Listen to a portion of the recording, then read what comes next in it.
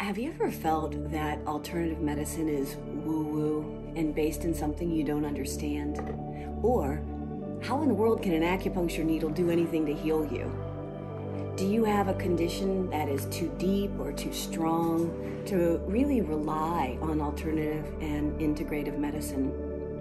Let me teach you how Chinese medicine and alternative therapies operate and work, how they are a full system of medicine and truly a doorway into healing. What I've seen clinically as recent as even this week is that healing can happen immediately, spontaneously, and miraculously.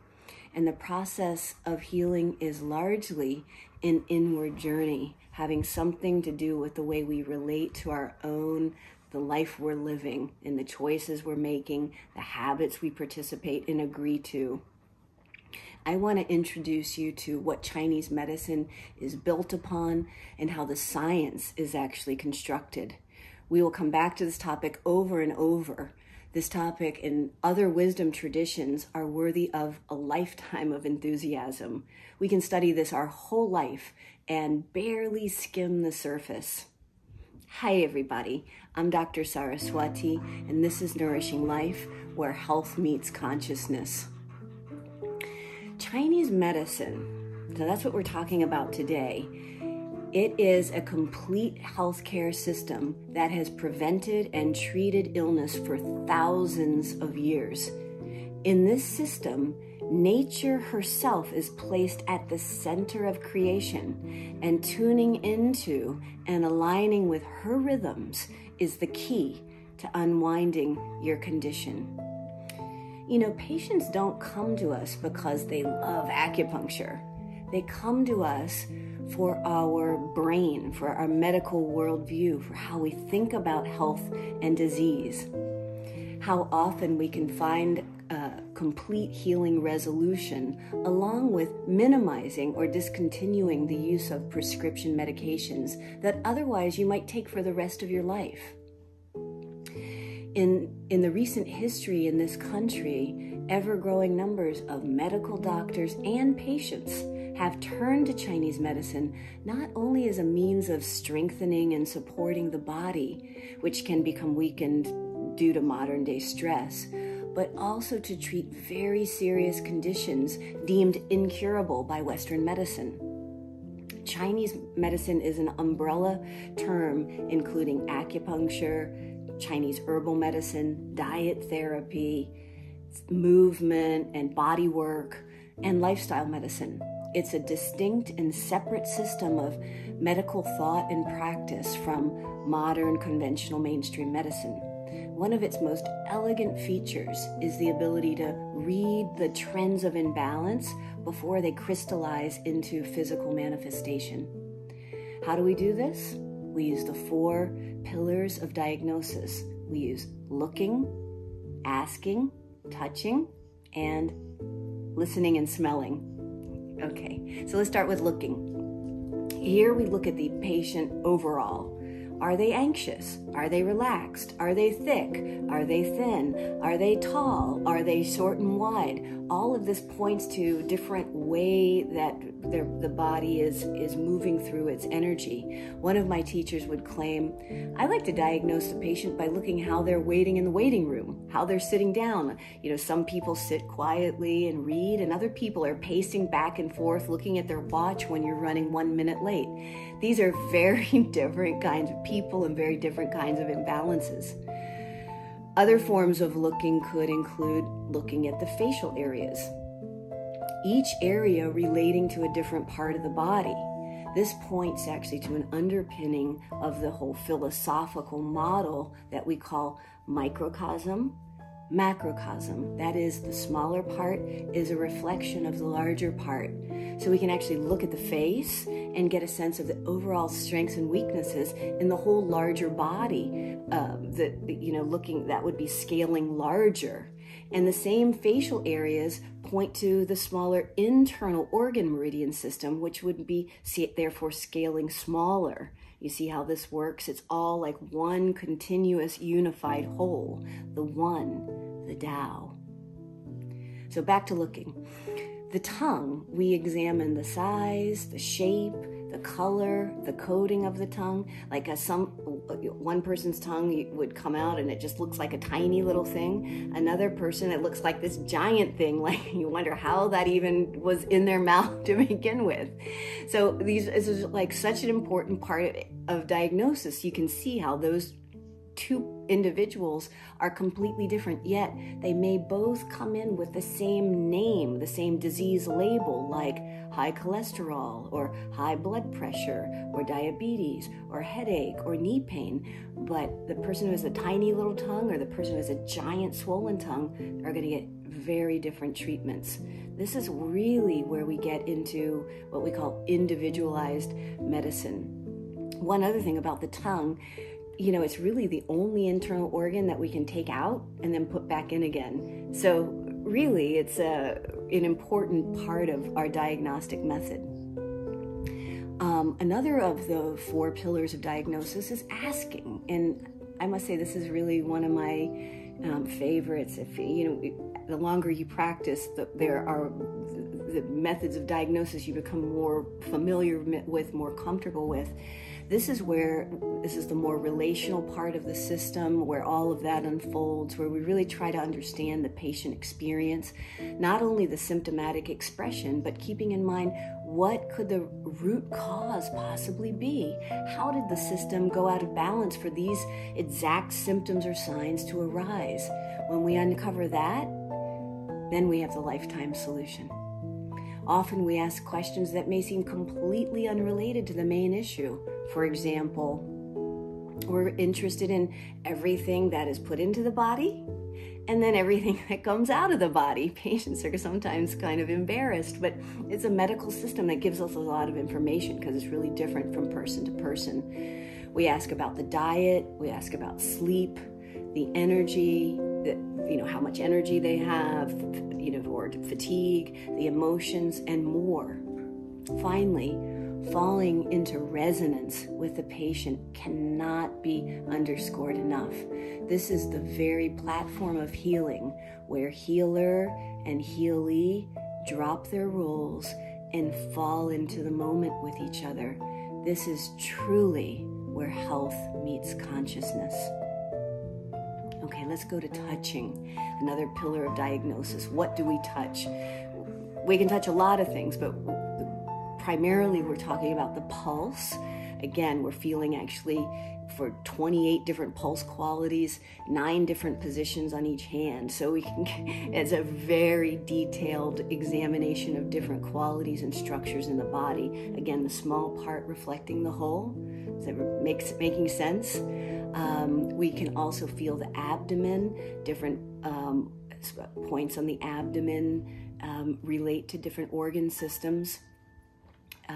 We can feel the meridians, which are the longitudinal pathways in which energy or chi flows through the body, much like a nerve channel or a blood vessel or a lymph vessel. We already have all these very elaborate communication systems in the body, and chi, the meridians, the chi that flows through the meridian is just another communication system in the body. So we feel the meridians sometimes and do they feel really strong, or are they bulging out? Are they discolored? When we push on the meridian, do your fingers fall deep into the channel such that there's no real chi in the meridian like that? So again, this is the smaller part reflecting the larger whole.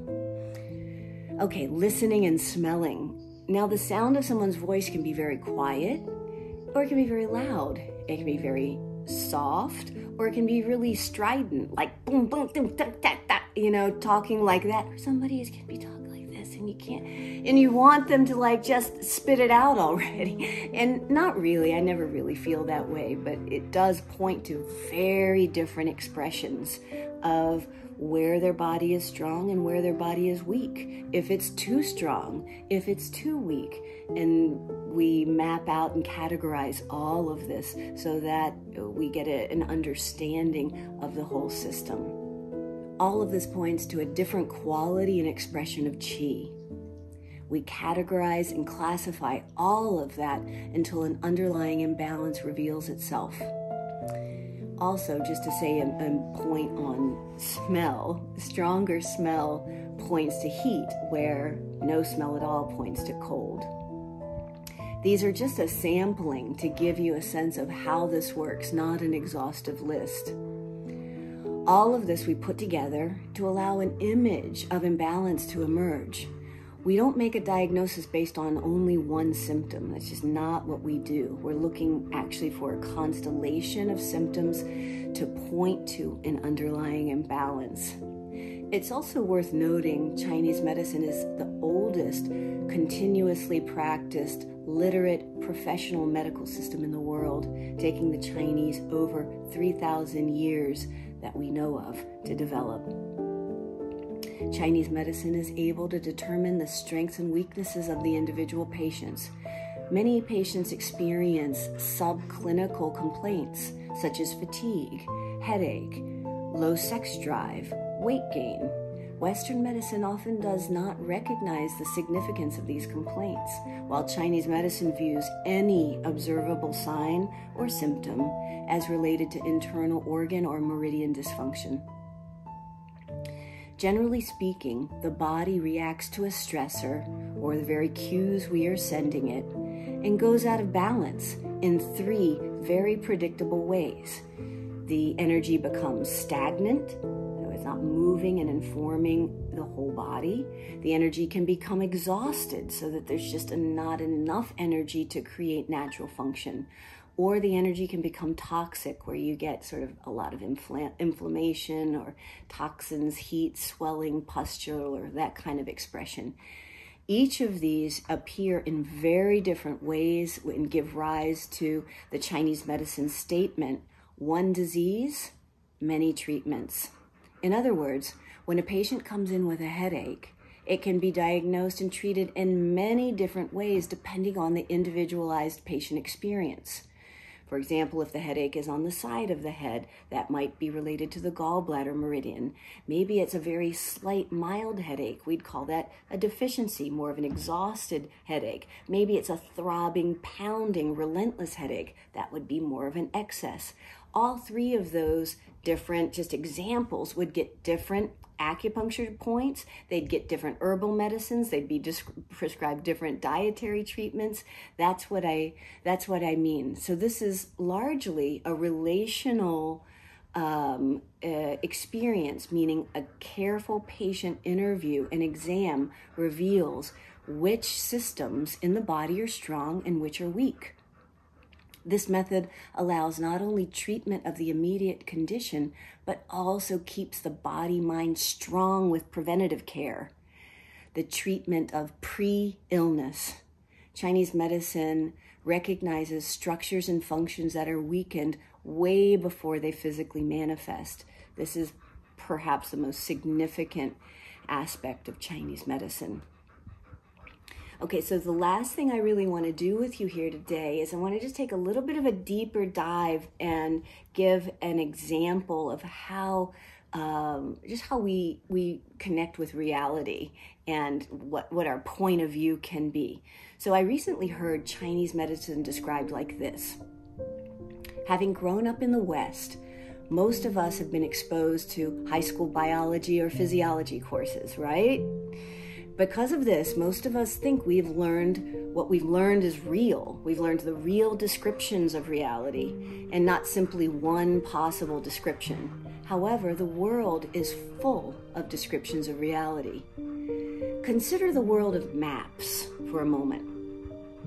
For North America, there exist numerous different maps providing different descriptions of the same reality or geographic area.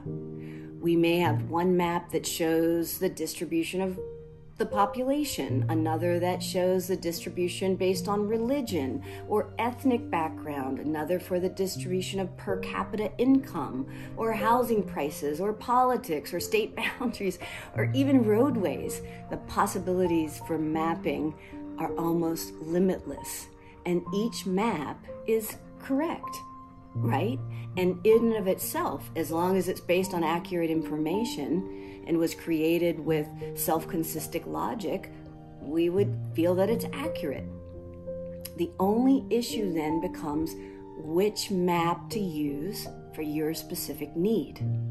If you're trying to drive from Chicago to San Francisco, then a road map is probably the right one for that stated purpose. But it's not necessarily more accurate or truer or a more real description of the area between Chicago and San Francisco than a map showing annual rainfall.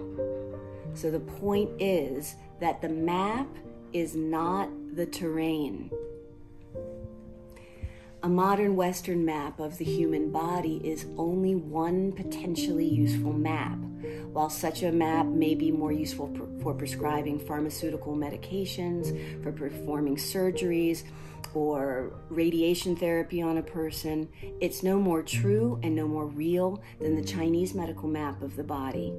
As long as the modern medicine's map of the body is capable of solving the person's disease or illness in a cost-effective, time-efficient manner without adverse or side effects or iatrogenesis, which means doctor-caused disease, then of course, it's useful.